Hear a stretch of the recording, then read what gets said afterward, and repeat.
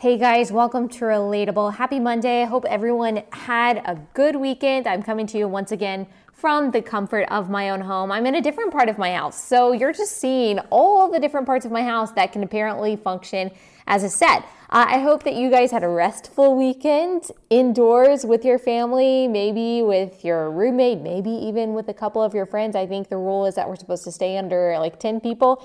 So maybe you managed to do that and watch some Netflix or worked or whatever you did. I hope that you were able to find some serenity and peace amidst all of this absolute chaos. And that's what we're going to talk about today. You guys have told me, you've given me feedback that you miss Theology Mondays or really Bible topic Mondays or topics that are analyzed from a biblical perspective Monday. And so I am responding to that feedback by bringing them back, at least for now. And you can continue to send me that feedback. It seems like now is a time that we need biblical encouragement, maybe more than ever. It's hard to say that because we need biblical encouragement and wisdom every day. But these are unprecedented historic times. And I think people are yearning for truth, they're yearning for comfort, they're yearning for some kind of clarity and peace, and God's word gives that like no other. So today we're going to talk about fear, good fear and bad fear, and why we should not be consumed with fear of any pestilence or any pandemic. That doesn't mean we don't take it seriously. That doesn't mean that we're not wise and cautious. But we're going to look at what the Bible says about how we as Christians should be reacting and feeling in times of crisis and chaos. Before we get into that, I want to tell you guys about a sponsor that we have talked about before, and that is SimpliSafe. So with home security, there are a couple ways that you can go about protecting your house. You can do it the complicated way, where you bring a technician out and they do a sloppy job and you have to go through all of these contracts and it's expensive and it's confusing. Or you can go with SimpliSafe, and the best part about SimpliSafe is really in the name. It really is simple. It takes like 30 minutes to set up. It is really affordable, and there are no contracts, which is amazing. That's one of my favorite parts. It's blanket security for your entire family, for your entire home. You've got outdoor cameras if you want them. You've got indoor cameras. You've got motion sensors. You've got glass break sensors that you can put on your window. You've got doorbells. Of course, you've got the standard security system that alerts you when people or when you are going in and out of your house. It's just really great, really simple. Like I said, so easy to set up, and you can trust that your home is secure. You have access to 24/7 to highly trained experts that are ready to dispatch police to your home at a moment's notice if you need it. Just 50 cents a day, no contracts. It's really great. Go to simplisafe.com/Allie to check it out. That's simplisafe.com/Allie, ALLIE, and you will get free shipping and a 60-day risk-free trial. You really have nothing to lose. That is simplisafe.com/Allie, SIMPLI, safe.com/Allie. Okay, let's get into today's episode. So we are living in super strange times. I say that every day when we wake up, like really weird, strange times. It feels like an alternate universe. It doesn't help that where I live has been gloomy pretty much every day. Like we just haven't had great weather, which has also just added to the scary foreboding feeling that we are all kind of getting in all of this, not just from the virus itself, but also from the government intervention that's happening, whether it's necessary or not. It just is overwhelming. It's a lot. It's a huge adjustment for all of us in big ways and small. When people are getting laid off from their jobs, businesses are shuttering, couples are postponing their weddings, families are planning funerals with no one in attendance. There's a lot of tragedy around us to be overwhelmed by that even goes beyond the effects of this virus. I know we spent Friday talking about the blessings in the midst of the storm, and we should continue to think about those and to remember those. We should continue to thank God for His mercy, for His faithfulness, for time with our families, for people seeing the necessity of compassion when maybe before they were stuck in their self-absorption. But we also have to take notice of the bad things, this scary things that are happening around us. As I am recording this right now on Friday the 20th, the National Guard has been mobilized in multiple states. California is on total lockdown. People are out stockpiling guns, loading up on ammo, while cities across the country are enacting policies that forbid police from arresting criminals that commit crimes that are nonviolent. So we're talking theft, we're talking vandalism, prostitution.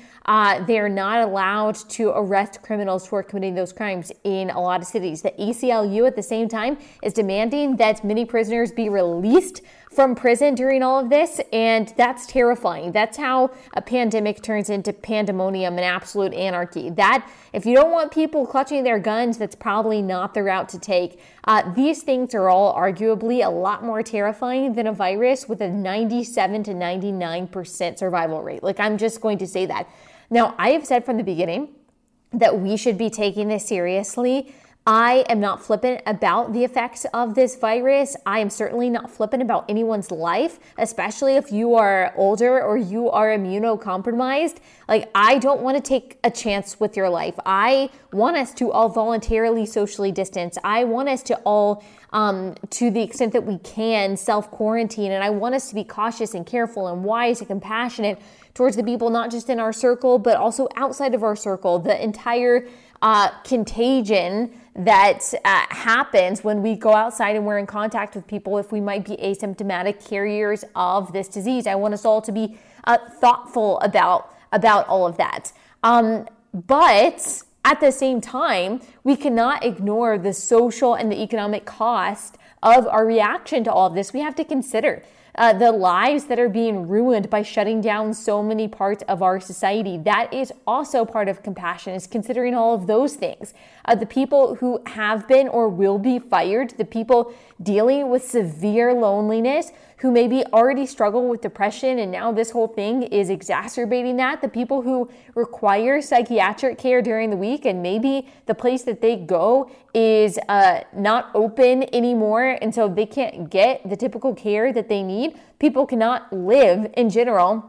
No matter what your psychiatric state is, people just can't live in isolation for long. Eventually, the heaviness of the emotional effects of isolation and the financial effects of a shutdown will outweigh the heaviness of the physical disease. It just will. I think it's just human nature, especially here in America. Americans are full of freedom. Even the people who say that they are advocates of socialism and communism, we all have this just inborn desire for liberty. We're just not going to tolerate this kind of shutdown indefinitely. For a little while, for the good of our fellow man, we will, but indefinitely, without any light at the end of the tunnel, I just don't think people, especially Americans who are very turned off and afraid of tyranny and totalitarianism, are just not going to tolerate it for long. The long-term cost for Americans is just too high. I think many are considering that, and we should. It is a really tough situation that we're in. It feels surreal, like I said so many times, like we are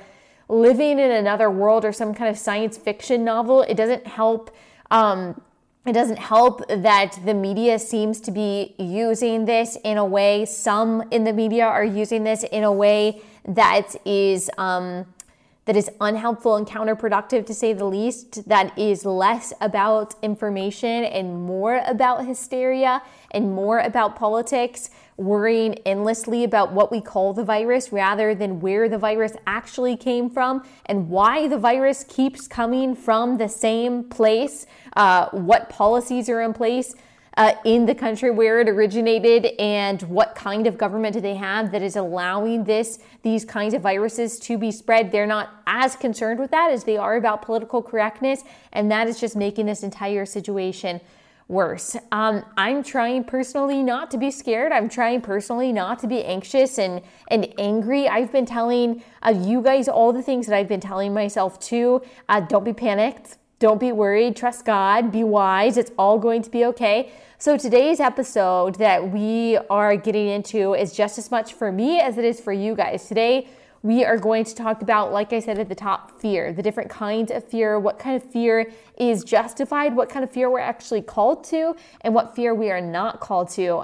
As always, I don't have the answers, all the answers. I don't have the comfort to bring. I don't have the wisdom or the insight or the perspective that we ultimately need. I don't have any of that in comparison to the wisdom and the insight and the comfort and the perspective that comes from the living God and His Word. So that's what we are going to dive into today. That's what we're going to be reminded of. The Bible has a lot to say about fear. Hundreds of times throughout the Bible, we are told not to fear, not to worry, not to be anxious, not to fret. I'm going to read you some of the passages that remind us first who God is. So why we shouldn't fear, because who God is serves as our justification for our peace. Then we will talk about the verses that implore us, that demand, that direct, that command that we not be afraid. I've included these references in the description of this episode, so it may be a good idea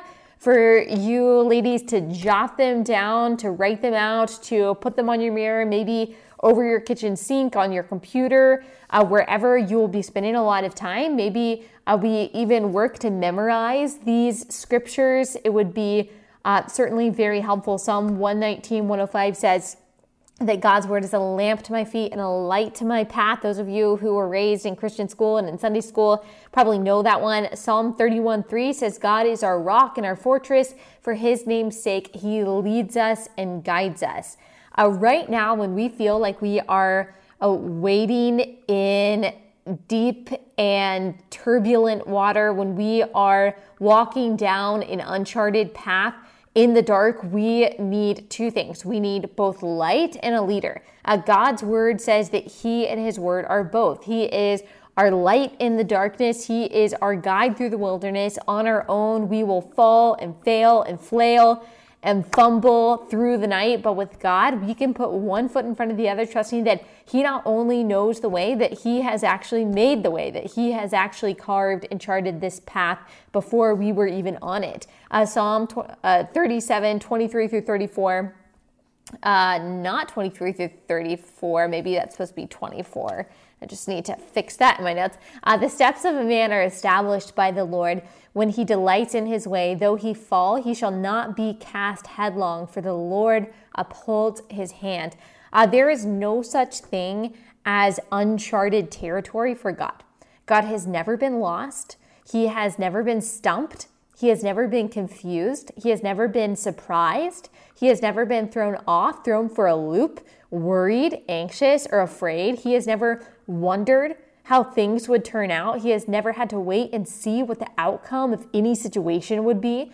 God is completely in control. He is completely sovereign. His plan is sure. His purpose is secure. There is no power. There is no virus. There is no government authority. There is no policy, no military force, no human or supernatural enemy that can stop Him, hold Him back, or slow Him down, or hinder His will in any way. They can't do it. Job 42:2 is one of my favorite verses that I think about often, and it says, "For I know that you can do all things, and that no purpose of yours can be thwarted." God can do all things. He is omnipotent. 1 John 3:20 says that God knows everything. So that means he is omniscient. Jeremiah 23:24 says, "Can a man hide himself in secret places so that I cannot see him, declares the Lord? Do I not fill heaven and earth, declares the Lord?" God is omnipresent. He is everywhere. He is all-powerful. He is all-knowing. He is ever-present. He is also good. Psalm 86:5 says, "For you, O Lord, are good and forgiving, abounding in steadfast love to all who call upon you." It is very hard for us to comprehend that He is all of these things at once in the midst of tribulation. How can a good, all-powerful, all-knowing, ever-present God allow or perhaps even cause something like this to happen? 2 Chronicles 7:13 says that God can and may send pestilence among His people. We don't always know the exact reason.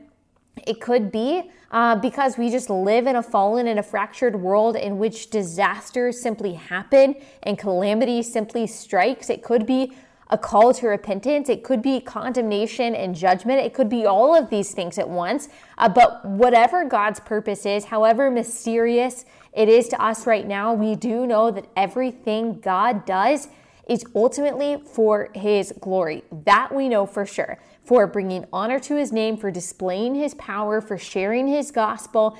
It may not always be immediately obvious that that's what's happening, but that's because we cannot always see the souls being saved, or the good being done, or the secret conversations, or the quiet peace, or the silent prayers.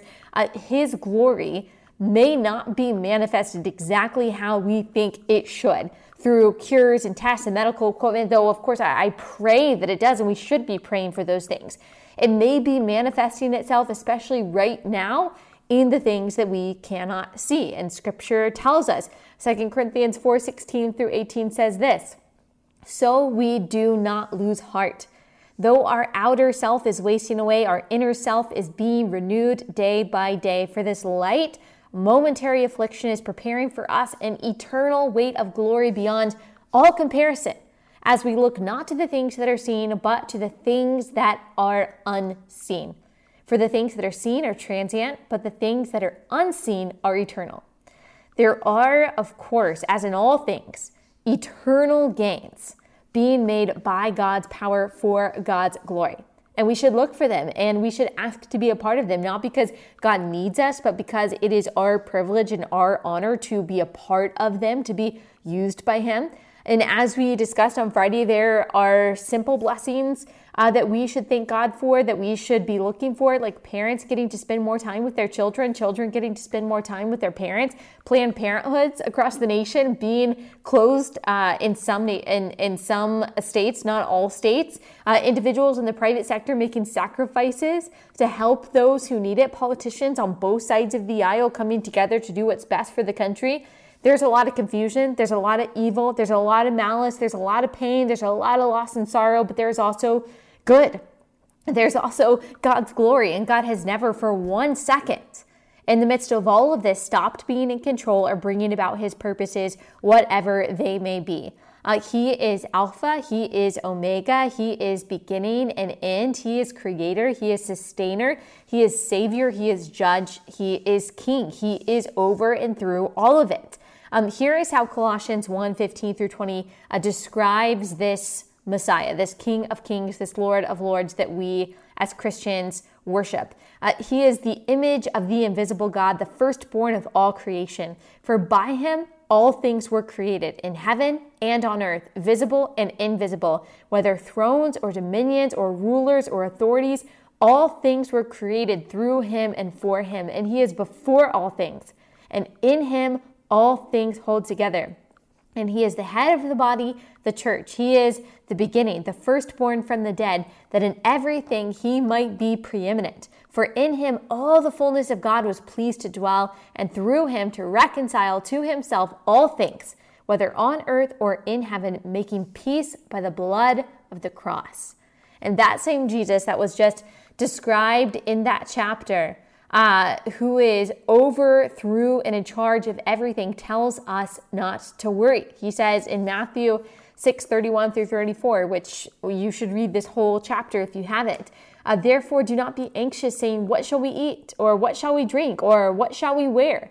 For the Gentiles seek after all of these things, and your heavenly Father knows that you need them all. But seek first the kingdom of God and his righteousness, and all of these things will be added to you. Therefore, do not be anxious about tomorrow, for tomorrow will be anxious for itself. Sufficient for the day is its own trouble. Do not be anxious, Jesus says, the God of the universe says, for tomorrow. Psalm 118:6 says, the Lord is on my side, I will not fear. What can man do to me?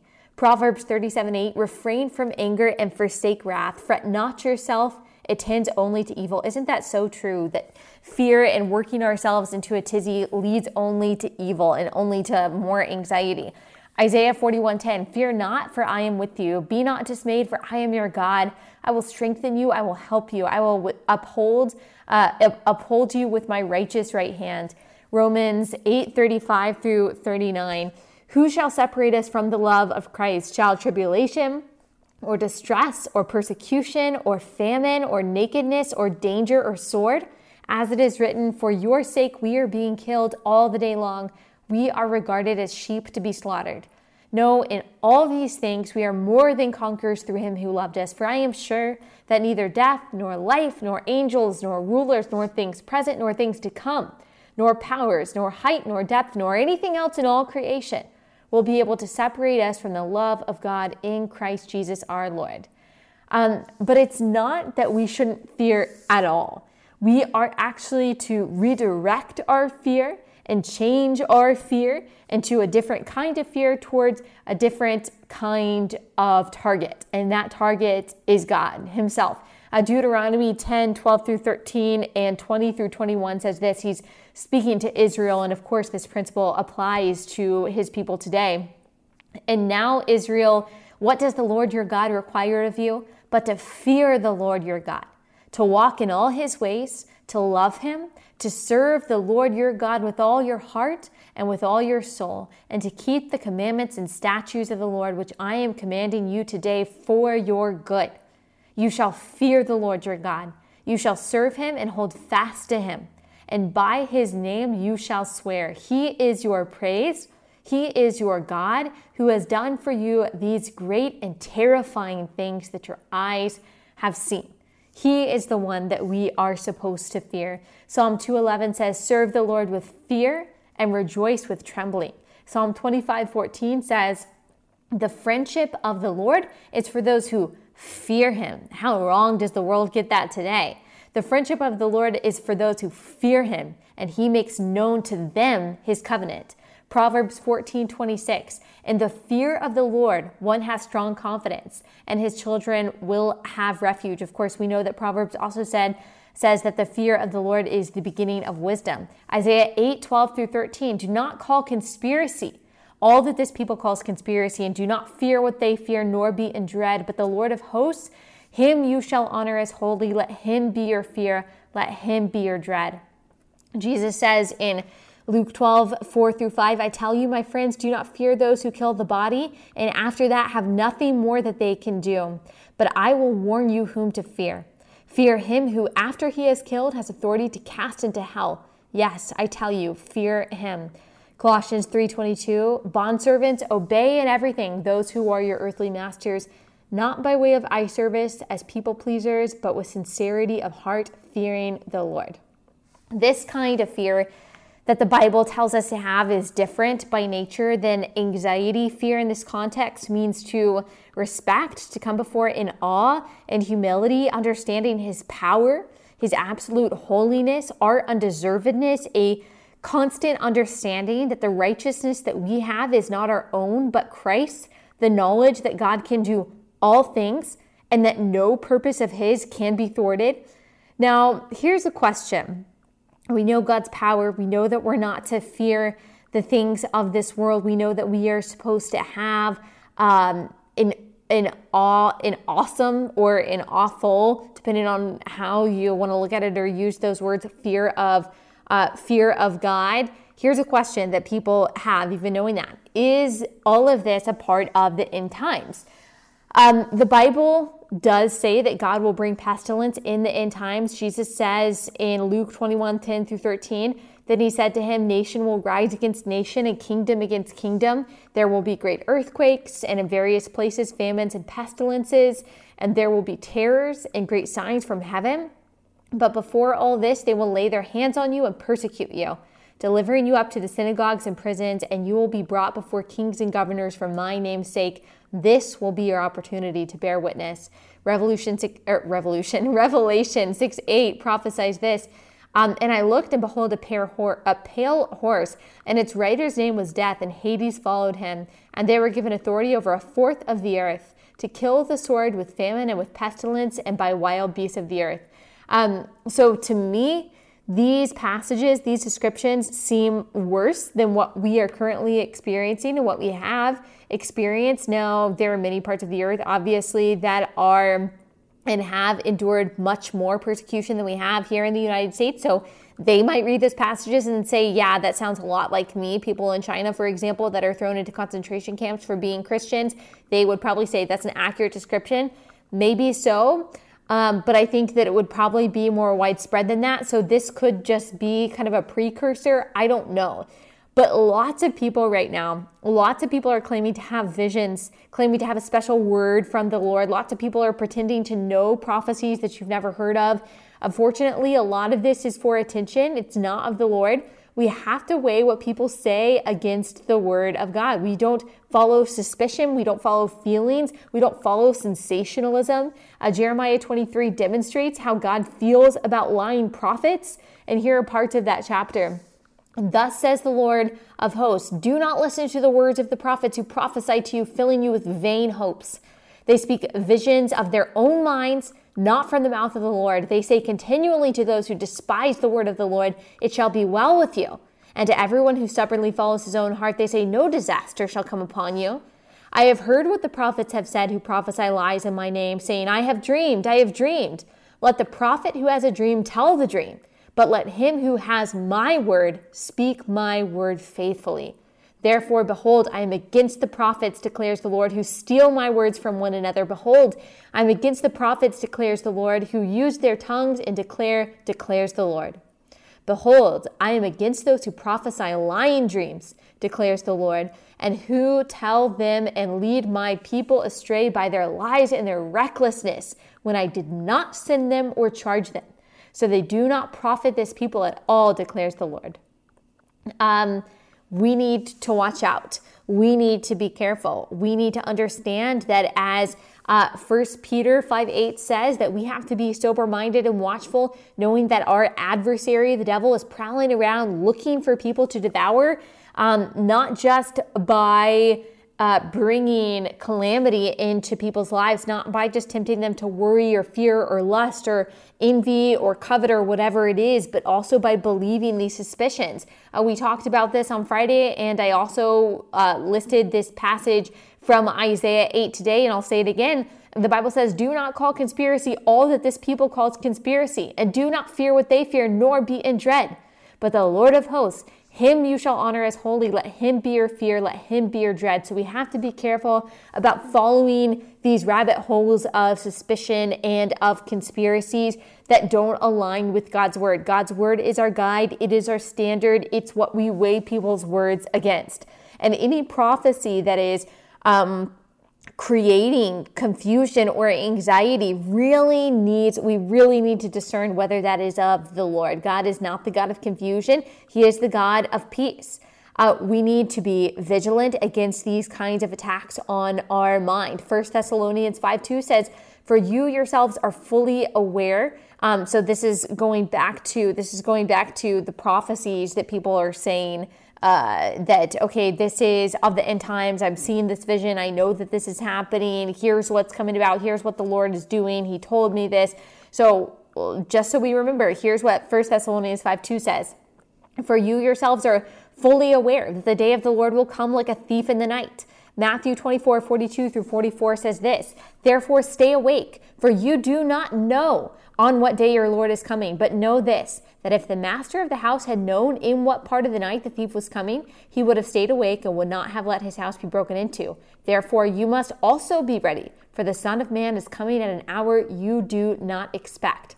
So we have to be ready. We have to be watchful. We have to be vigilant. We might be taking a break from many parts of our lives, but I can tell you the devil is not taking a break. He is probably working overtime right now, especially as so many people are stuck in isolation and are tempted by absolute dread. Like I said, 1 Peter 5:8, the devil is prowling around looking for someone to devour, and we have to be watchful. And we have to remember the words of Ephesians 6 that talk about being strong in the Lord. So I'll read that, and I've read this passage many times on this podcast.